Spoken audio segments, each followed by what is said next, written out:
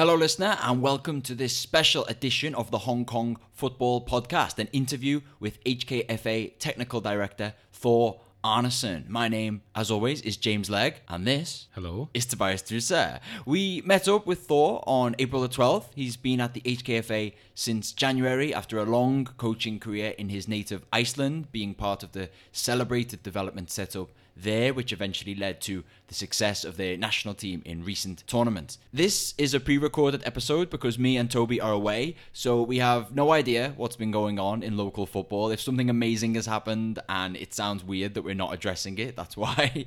We'll fill you in on all of that in another 2 weeks' time when we're back in Hong Kong. Before we get to our chat with Thor, I just wanted to remind you guys about the crowdfunding drive for this year's Season Review magazine.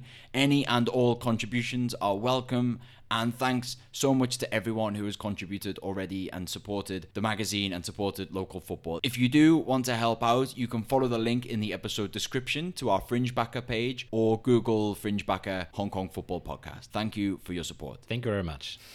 Now, without any further ado, this is me, James Legg, and Tobias Druser meeting Thor Arnason. So, Thor, first of all, welcome to Hong Kong.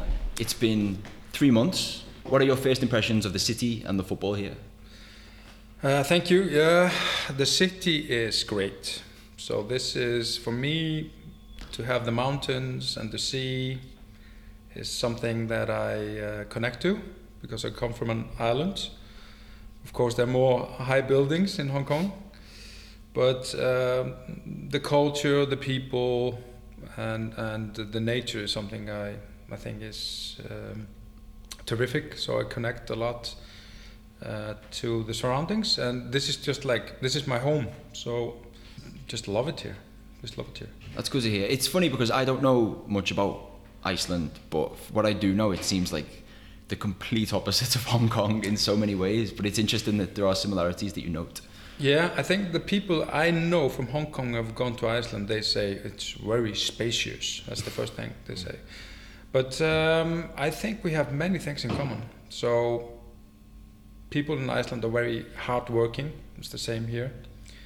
It takes a bit of a time to get to know people in Iceland. It's the same here in Hong Kong. But then you have just different things that you can change, like the weather, of course, totally different. And we have the same problems as with the housing market, but in another way. I mean, it's a global problem, so many of the problems are global that Hong Kong are dealing with, and Iceland also. So for me, it's not a big change. It's not. Everybody's been talking about the culture and all that. But if you take the system, maybe on the football system, regards to there are very short contracts, and that of course affects everybody. So there's a lot of changes in football here, but in Iceland it's really stable.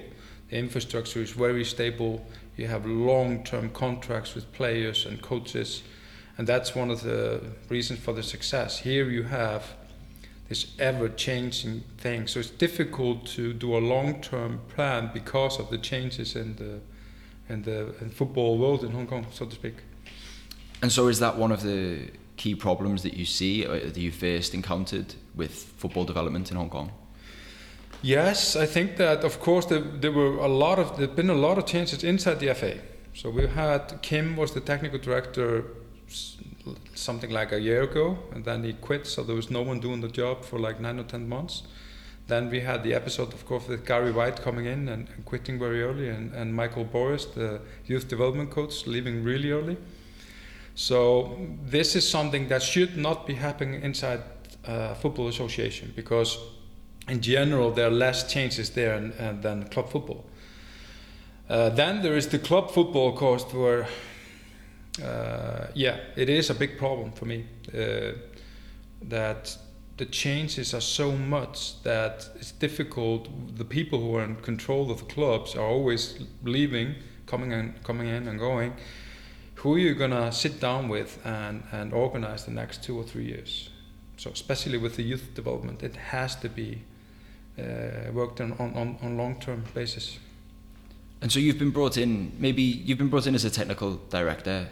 Maybe you could explain for the listeners exactly what that means, because it's one of those words you hear a lot, but maybe don't fully understand the role. What does it mean generally, but also what does that mean specifically for your role?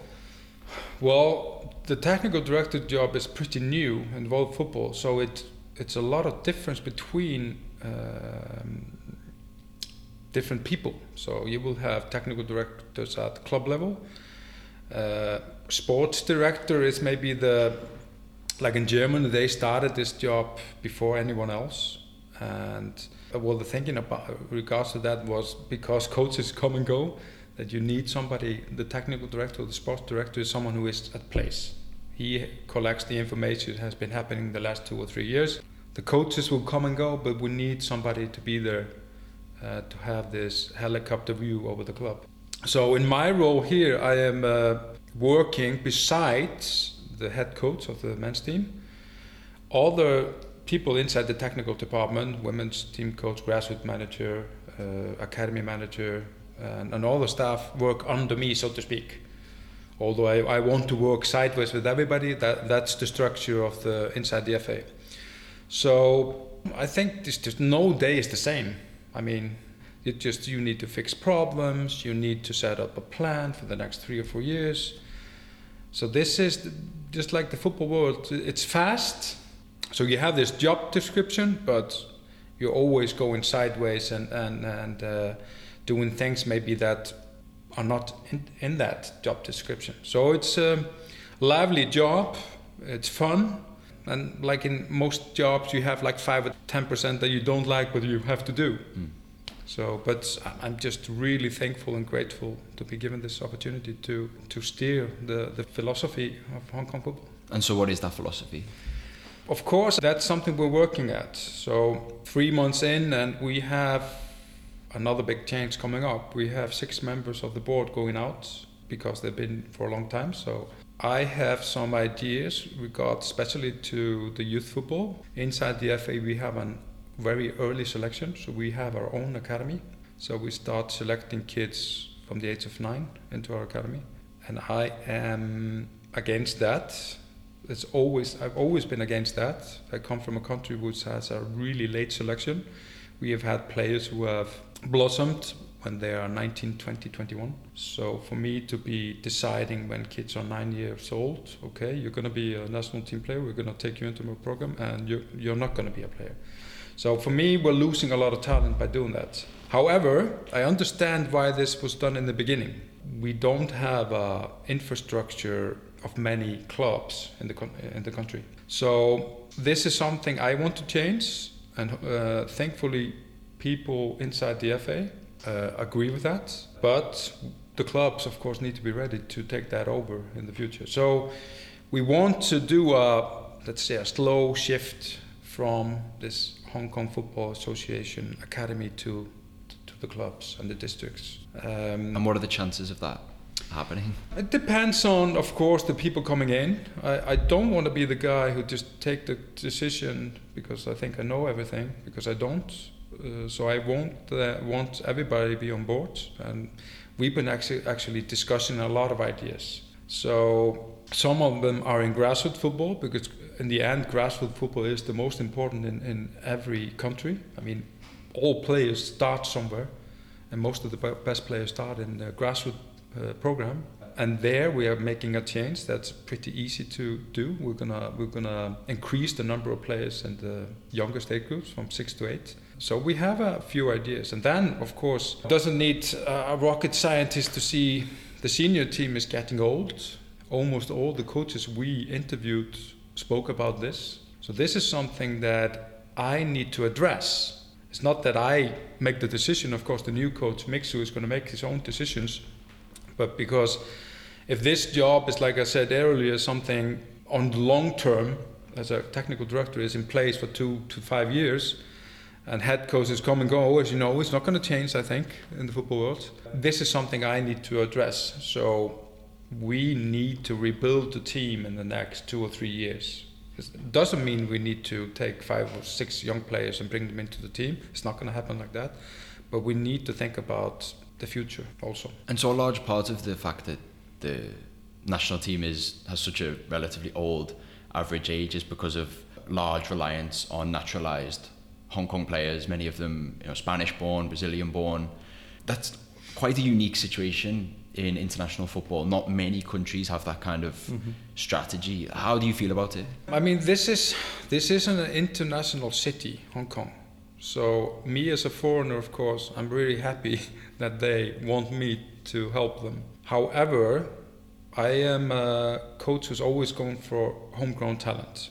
And that means at club level, that can mean if I have a 17 or 18-year-old boy playing in the under-19s, who's really promising, and he is at the same level, let's say now in 2019, it's the same level as a player who's 36 years old and is on the bench. I would always take the conversation with the 36-year-old and tell him, sorry, we have a guy who's you're similar today, so if I give him a few games, he will be better than you in a really short period. We need to find a solution. So I think this is something I stand for. Regards to the Hong Kong national team, we're always going to play the best players. Doesn't matter if you're 39 years old, doesn't matter if you're born in Macedonia or Africa or Spain or whatever. So you just pick the best team. However, if you have players who are, let's say, 35, 38 years old on the bench, and you're not going to be too eager to be in the bench getting a few minutes if you're that old. I think that we need to set our own philosophy that when that happens, okay, it's better to get someone younger in for the future, because he will be more happy with getting a few minutes, and also he will, with experience, go past that old player, of course. So you mentioned the new coach, Mixu Partalainen. He's just been announced. Were you involved in the selection process? Yeah, me and Paul did the shortlisting. So we had 170 coaches applying for the job, and we wanted to shortlist based on recent events. So we wanted to have coaches shortlisted who were both connected to Hong Kong and other ones who were not connected to Hong Kong. So the board in general could choose. So I was never going to come in because this was 1.5 months ago, and be the one to take the decision. So I was always going to support the boards, whoever they would choose of the guys who were shortlisted. So yeah, I was involved in that way and got a vote like any of the other 7 members who sat at that table. I met Mixu, I think, 6 or 7 years ago. He was the national team coach of Finland. So we were going for 2 or 3 years to some of the same conferences. So I know him a bit, but I maybe know more about him because I did my UEFA Pro license in Scotland, and he's been based there basically for 30 years or something. So I know more about him. But now we live in the same building, so I'm getting to know him pretty well. It's kind of a new Northern European influence in Hong Kong football, I guess. Or is that just pure coincidence? Well, I think that if we start with Iceland, because I've been working for something like 20 years at the FA of Iceland, football is just global. So in Iceland, because we're an island, we seek influences from abroad. So international football with the Icelandic national team has influences like from Sweden, because Lars Lagerbäck came a few years ago and changed a lot of things.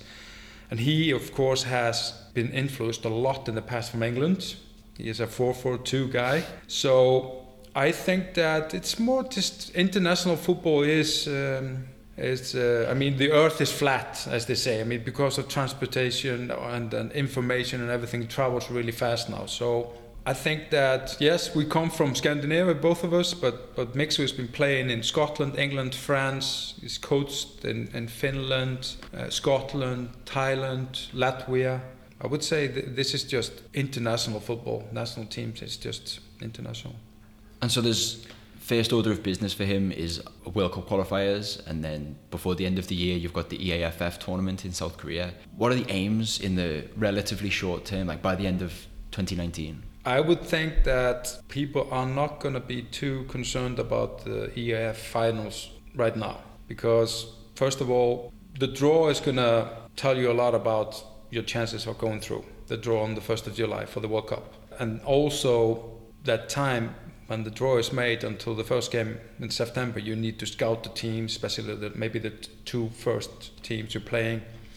So it's going to be a lot of work going through that, but of course we're gonna go through the first round. That's the aim. This team is experienced. We have talked about age, but it's also good to have experience. It's That is exactly what's happened with the Icelandic national team. They were players who've been playing together for a long, long time. Of course, now at this moment they're declining because the team is getting too old, and many of the players have peaked. So they're starting to get injured and it's changing a bit. The Hong Kong team has a lot of experience, but I would say the biggest weakness is that the players are not playing at a high level. So not many of them are playing abroad. We need to get the best players in Hong Kong to play in China, to play in Europe, to play in Japan, or in stronger leagues. That is the biggest connection, if you can say, to success. At what level are the players playing? Because the numbers I have from the fitness coach and the national team show that it is a big step going from the Hong Kong Premier League and playing for the national team based on sprints, running distance, and so on. Of course, as we know, the league now has been fun. Even 4 or 5 good teams in the league, you still don't have no idea who's going to win it. But it's just a numbers game. Every game in the Hong Kong Premier League has a number. I mean, you can go to a computer system and see, okay, this was the speed of the game, this was the level of the game, and then you can compare it to other leagues. I think it would be good for us to prepare our numbers to the Chinese Super League, because I think many of the players would like to play there. I mean, if we take politics away, I mean, who wouldn't like to play in the Super League in China and get bunch of money and train with better players and at a higher level? So I think this is something we have to change, and that's why it's very important for us that we have good level in the Premier League here. Of course, now we had RNF. We can moan about it's not a Hong Kong team, but they have helped us with the level in the league. It's a good team. So I think that if we can't move the players from Hong Kong to a better league, we need to get better foreigners in. That's one of the key reasons Kitsi have been good in the past. They've had really good foreigners. We can say that about Taipo this year. They have really good foreigners who have helped the local players to be better. So these are the tools we have.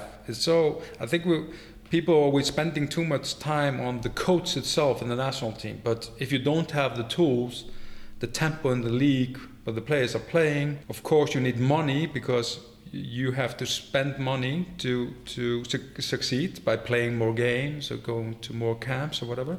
It's still a factor in the national team, money. But key factor is at what level the players are playing. And I think now we're at a time also that we have to bring younger players into the Premier League. And when I'm talking about young players, I'm talking about players from the age of 17 to 19, not 22 to 25. Because one of the biggest changes in football now is that if the players are good enough at the age of 17 or 18, they're going to play.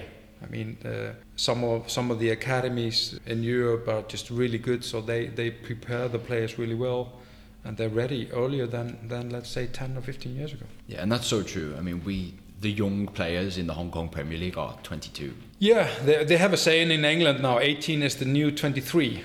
Yeah. So it says it all. And this is a global problem. One of the reasons is of course the players are playing longer. So the goalkeeper can play until he's 40 years old. The centre halves can play like 35, 38 at a reasonably high level. It's more difficult for strikers. They have a burnout the earliest. But anyway, we need to get these players in. Hong Kong League is not a development league. What I mean is that a player doesn't go in there when he's 17 into a big window and the foreign club see him and buy him. And that's also something we need to do. Most of the players in the league are happy where they are. You know, they're like 28, 29, 30 years old, and they're not going anywhere. If you put a 17-year-old into the league playing, he will go somewhere. He will get noticed. It just happens in every country in the world. But we're not doing that. So, and it's difficult to tell people to do something, of course, because the best clubs in the league, I would say the best 5 clubs in the Hong Kong Premier League, all want to win the league. And they know that young players make more mistakes. However, when you have, let's say, a goalkeeper who's 37 and centre halves who are 35 and 33 and a right back who is 37, you can't put a 17-year-old guy into the left back position or right back position, because the older players will mentor him. So he will improve a lot quickly. So the good thing of having experienced players is that they can teach younger players. And this is called, we've seen that in Southern with Sets. He's been helping some of the younger players. In Taipo, reasonably young defenders playing with Eduardo. So we can't forget this way of improving players. It's not only the coaches. The experienced players can also do that. And is there anything to do with the league specifically? Like you've mentioned one way of improving the level would be for players to go abroad, and then another would be for people to come from abroad who are of a higher quality and join the league. Is there anything internal within the league which is lowering standards that you see? I think that that's emotional attachment, and that is connected to the player's pathway. When you're a 5-year-old kid, you should go to a football club, you should buy the shirt of the club, and you should know the players in the first team, the senior team. So when you go to Taipo, you start training when you're 5 years old, you should see the way. And you have this in certain clubs. You have the infrastructure in certain clubs that you can see the pathway from youth to the senior team. One club, one family, as they say. England is a good example with Liverpool. Many of the players are coming through the academy. Although it's really difficult to get into the Liverpool team, you still have players coming through the system. Same with Man United. Man United have a great success in bringing through players. And this is something that connects, of course, to the short-term goals we have in Hong Kong, because the contracts are, most of them are for 1 year with the players and the coaches. So there's a lot of changes. So this is something I would like to see in the future, more of a connection that the clubs think of when a 4-year-old or 5-year-old starts playing football in a club, that they think of it more as a marketing value, because that kid is bringing his parents and his grandparents probably to the club also. And that has, of course, domino effect of a fan base. So you can see which clubs have a fan base. It's Kitsy has a fan base, really good infrastructure. And then you have the district teams who have, there's more soul in the clubs. So I think emotional attachment is something that somebody who has more knowledge of marketing and things that should think about, in my opinion. And that short-termism that you're talking about, the contracts that run for a year, clubs generally aren't thinking, it appears, much further than the end of the season. It sounds to me that that could be unfixable. Like how do you change that? Because that seems to be a roadblock, right? Yeah, it is. It is. This is the culture in Asia. I myself have a trial period in my contract for 3 months, and I've never heard about that, so I was a bit offended when I was offered the contract, and I thought, I've been working for 20 years in the FA of Iceland. Do I need to prove myself? So you get a bit, but this is just the culture. It's not this the other way around. They would think, I'm not going to give you a 2 years contract without you proving yourself. Of course, this is something that we need to discuss with the clubs. So as we know, there has been a huge gap between the FA and the clubs in Hong Kong. So this is something we need to change. We need to sit down with the clubs. The clubs should steer a bit more how we do things in Hong Kong football, because the clubs produce the players and should be doing that. But I think that now we're on crossroads that this will change. I sense it that there will be more of a communication and cooperation between the FA and the clubs. How we do this, I don't know the solutions, but I think this is something we need to discuss, because it's just common sense. If you have short contracts, you will have more stress. People will not be comfortable in the job, and it doesn't matter if the football player is the coach or the board members or whatever. If you're always changing people, you will lose a lot of information. The good thing about Iceland, if we take youth team football, we have 2 age groups playing together. So you have the under 14s with the boys who are 13 and 12. And when you sign a coach, you often give him 2 years, because he has then trained the older year in that group in the under 14s. Then they move up, and then he has 2 years with the younger group. So our philosophy there is, okay, more after 1 year of coaching with this age group, you will do a better job in the second year. And it's just common sense. I think that you lose a lot of information and experience by having these 1 year contracts. But I understand it completely. The clubs don't have a lot of money, And as you know, we had Hoi King coming up. They were number 9 in the first division coming up to the Premier League. So it's not a queue of clubs wanted to come up to the Premier League because there's it costs a lot of money. And also we have this system in Hong Kong, there's a owner, there's this one guy, of course. So people are a lot reliant on that one guy. And that guy is probably, his job is probably in finance. So you need to be checking out the market even to see if this owner is going to support you the next year after. So this is not good for football development to be changing people at the top. It doesn't matter if it's board members, owners, coaches, or academy manager or whatever. The first thing we need to do is discuss this and then try to find solutions to that. It's funny, you mentioned information in a club that they lose. Could you maybe explain that concept a little bit? I mean, this. If we just start with it, it doesn't matter what age group it is, senior team or under 10. I mean, if you are changed, let's say you change all the coaches in 2019, so in 2020 it'll be a total new group of coaches. If we have no idea if that information from the year before is passed on to the next coach, this is something that's just really important. I mean, it'll be information about the player's technique, his mentality, his background, and so on. And because we don't have maybe many academy managers who are helping with the infrastructure in the clubs, these information will go out the window. So a new coach comes in, and he will start doing the same mistakes coaching the player as the coach before did. But if the coach who had the player the year before had passed on the information, he would have read it and said, oh, okay, he likes to be paddled. You can't shout at him or whatever. So he will take that information and use that from the beginning. So many small details that will help if you have this continuity in the coaching staff. And this is actually the funny thing. The biggest reason for Iceland's success, if you take only the men's national team, because everybody's talking about that team, is because we don't have a lot of problems. You will look at, we had Holland in our group. The players were fighting inside the group, they sacked the coach. We had Finland, they sacked the coach inside that tournament. We had Turkey, players didn't want to play for the team, the coach had a fight in a restaurant with somebody and he was sacked. So it's ongoing. Now we have Albania in our group, lost the first game, coach sacked.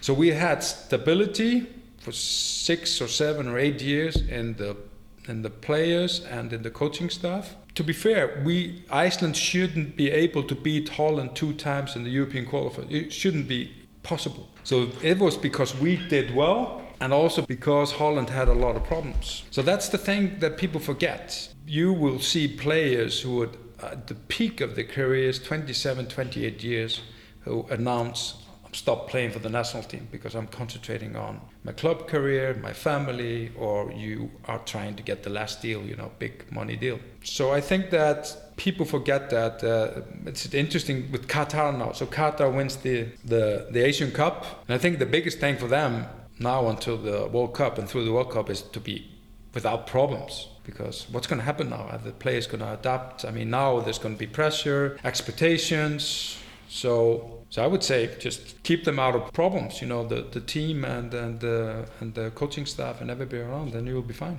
And so obviously you were involved in Iceland for such a long time in football with the FA there. I'm English, Toby's Austrian, 2 teams which learned the hard way about the little known at the time might of Icelandic football back in 2016. A lot has been talked about the Icelandic model, and you've discussed the idea of consistency and stability. What else do you think were the factors which built into that? I think the biggest factor is infrastructure. So the player's pathway I spoke about. So when you're 4 years old, somebody gives you the Man United shirt for Christmas, and you say, okay, I want to play football. So you have easy access to a club.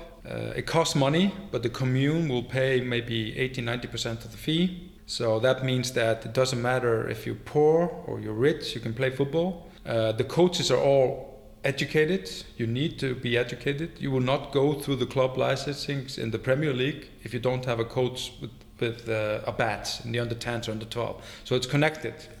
We have the system here only connected to AFC. So AFC will demand that Kitsi and Taipo for the Champions League that they have 2 or 3 teams at youth level and educated people. So it's really soft approach. In Iceland, it will be from under 6, for under 19s, you have to have this and this and that. So that brings all the coaches to the coaching courses, so they have to do it. So, and it doesn't matter, in a small town of 500, there will be educated coaches. There's no exceptions. Facilities are really good. So we have a lot of artificial pitches. We're underheated.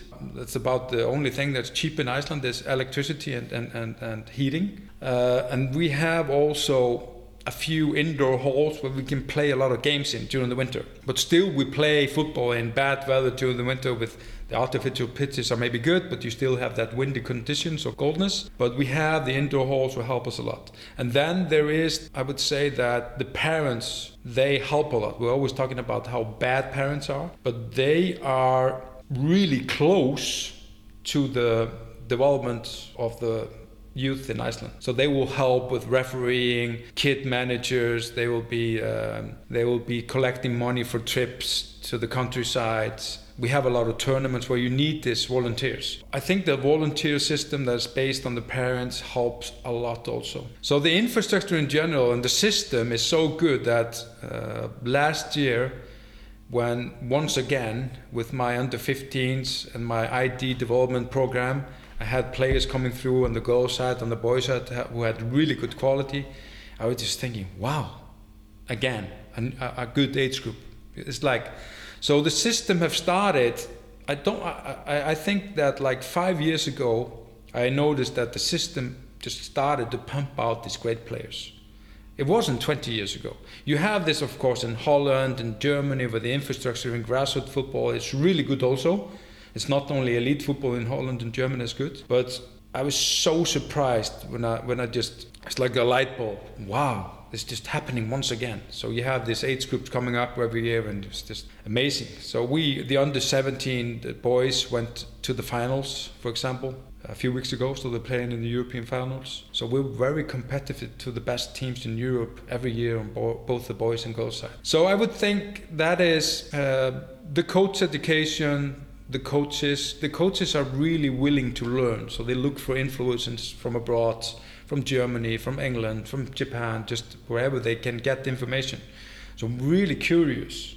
And the trends, let's say if Chelsea start playing 3-4-3, you will have teams doing that in Iceland. No right or wrongs. I'm not saying it's the right thing to do, but it's interesting. So we are, as an island, we're always trying to take fashion and other things from different countries. Maybe relating to this then, and coming to the point how this could help Hong Kong, I especially wanted to ask about these two major myths I think that Icelandic football has helped a little bit to debunk. One of them is that you need the mass, right? What China is now doing, building 20,000 academies, involving millions of people in football, and then having the hope that there are then a handful of talents among them. Obviously, Iceland couldn't rely on this kind of mass of people, but found another way to select and find the right people. The other thing, and I think you already alluded to this, is the infrastructure. I think what you hear in Hong Kong the most is how little sports grounds are available, how difficult it is to get pitches. I think this is still a kind of a main problem.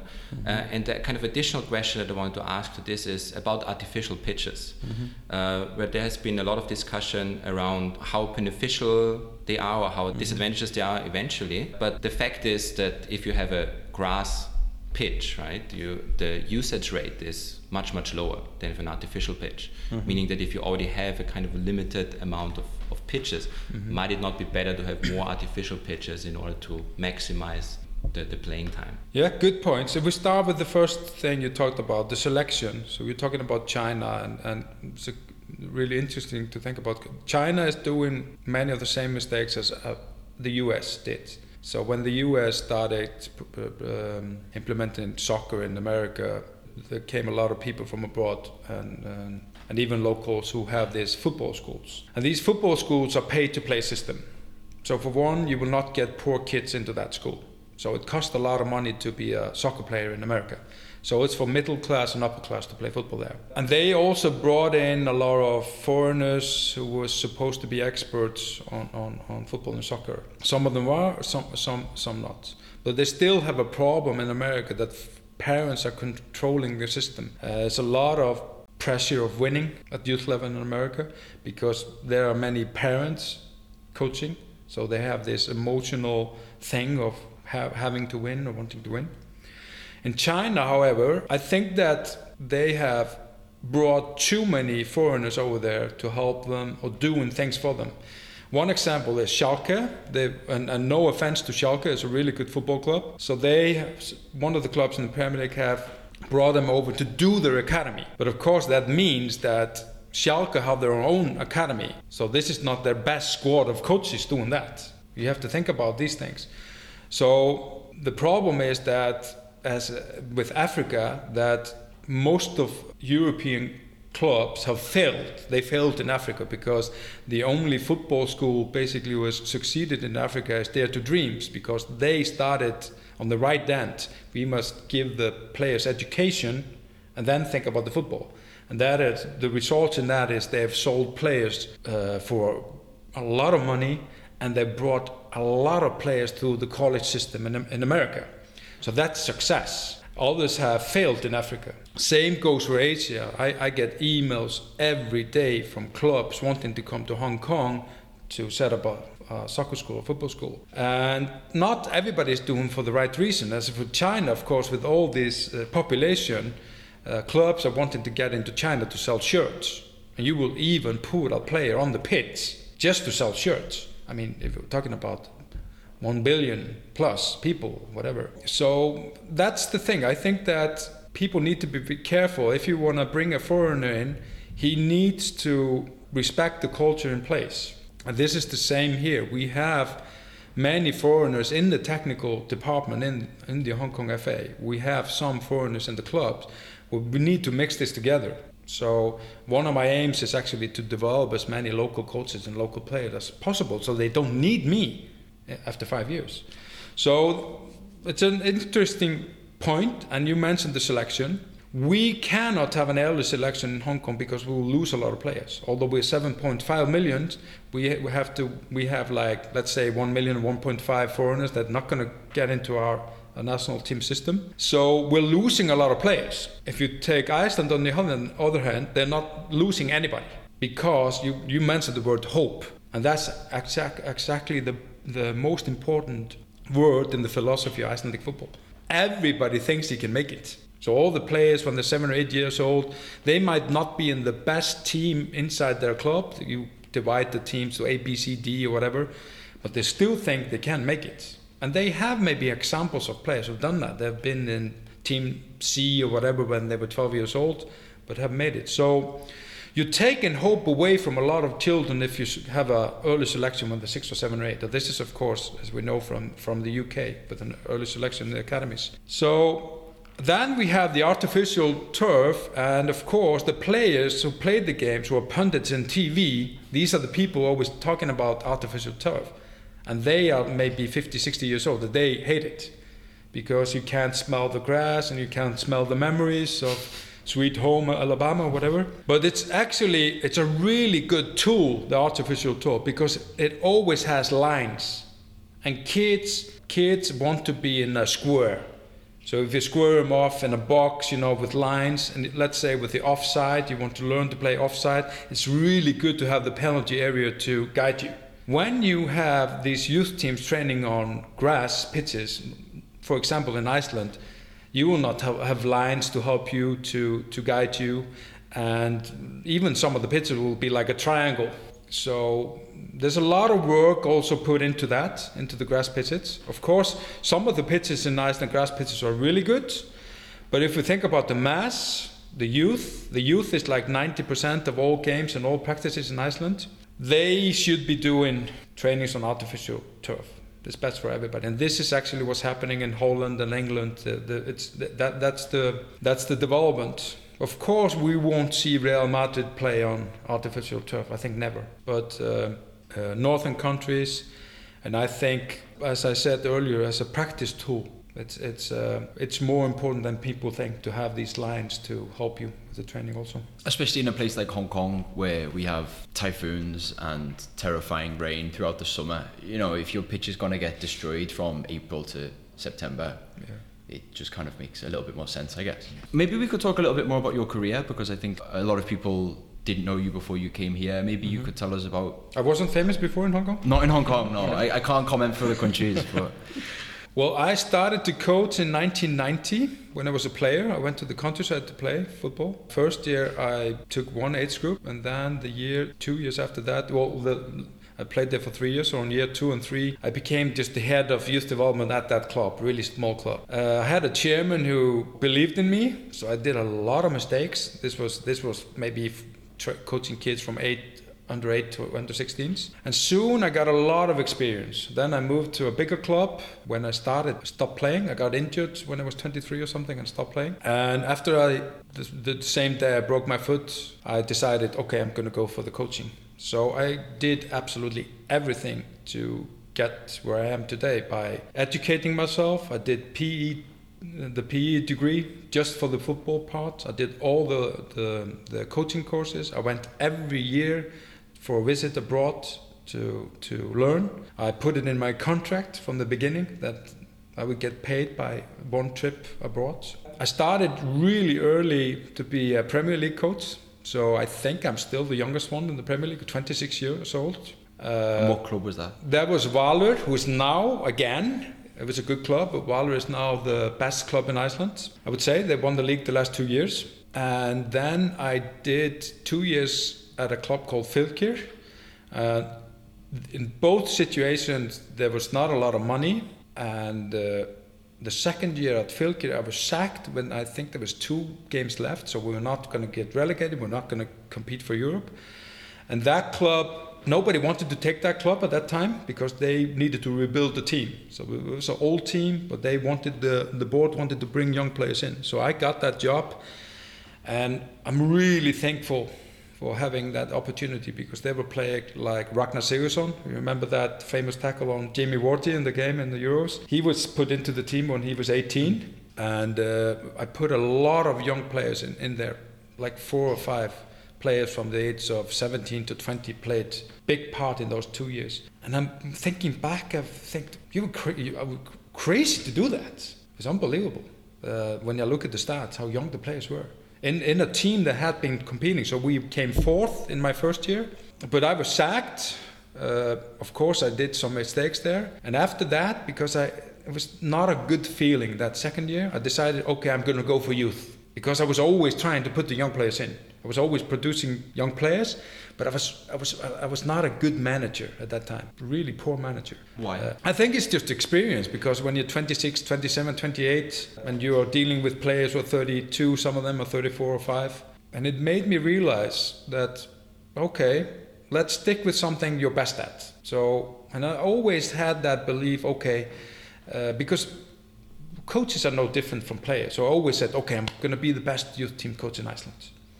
So I concentrated on youth and did club football. Took a club that was in the 3rd division in Iceland, a club called Stjarnan. If you remember the goal celebration from Iceland a few years ago, they were doing, every time they scored a goal, they would do something stupid.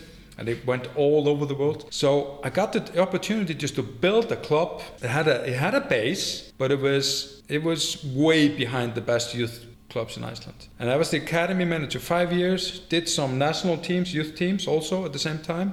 And I took that club from 3rd level to top level. And I would say when I left there, we had the best youth development in the country with one of the clubs. So there were 2 top clubs in that department. Yeah, and then I've been at the FA in different roles, under 15 coach, under 17 coach, both boys and girls, youth development, head of youth development programs. And then I went to Sweden in 2014 for 2 years as academy manager of a club called Brommapojkarna.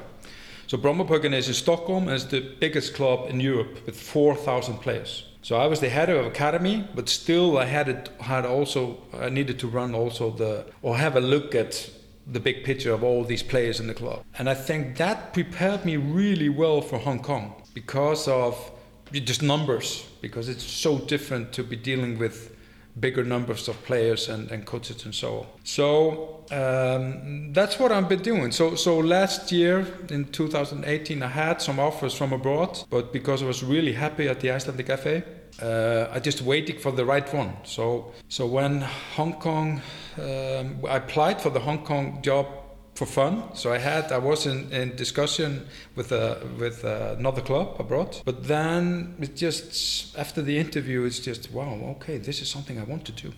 So why? What made you feel that way? I think it was just, I was impressed by the questions, and I thought that what they needed now was something that I had, because of my broad experience, been in boys, girls, national team, club, coach education. So I thought they needed someone who had my experience. So I don't want to go somewhere where you're not needed. I was in discussion with another club, but you don't need me. So I think when I decided to come here, I was so eager to come here, and I felt it from beginning. This is just my home.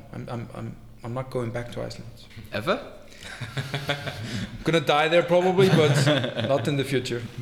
And so in the immediate future, you're going to be standing in or acting as assistant coach as well. Was that something that you intended to do as well when you took the job? No, absolutely not. So what happens is that Kenneth Kwok, of course, he was one of the guys who applied for the senior team job. He was one of few who didn't have the pro license.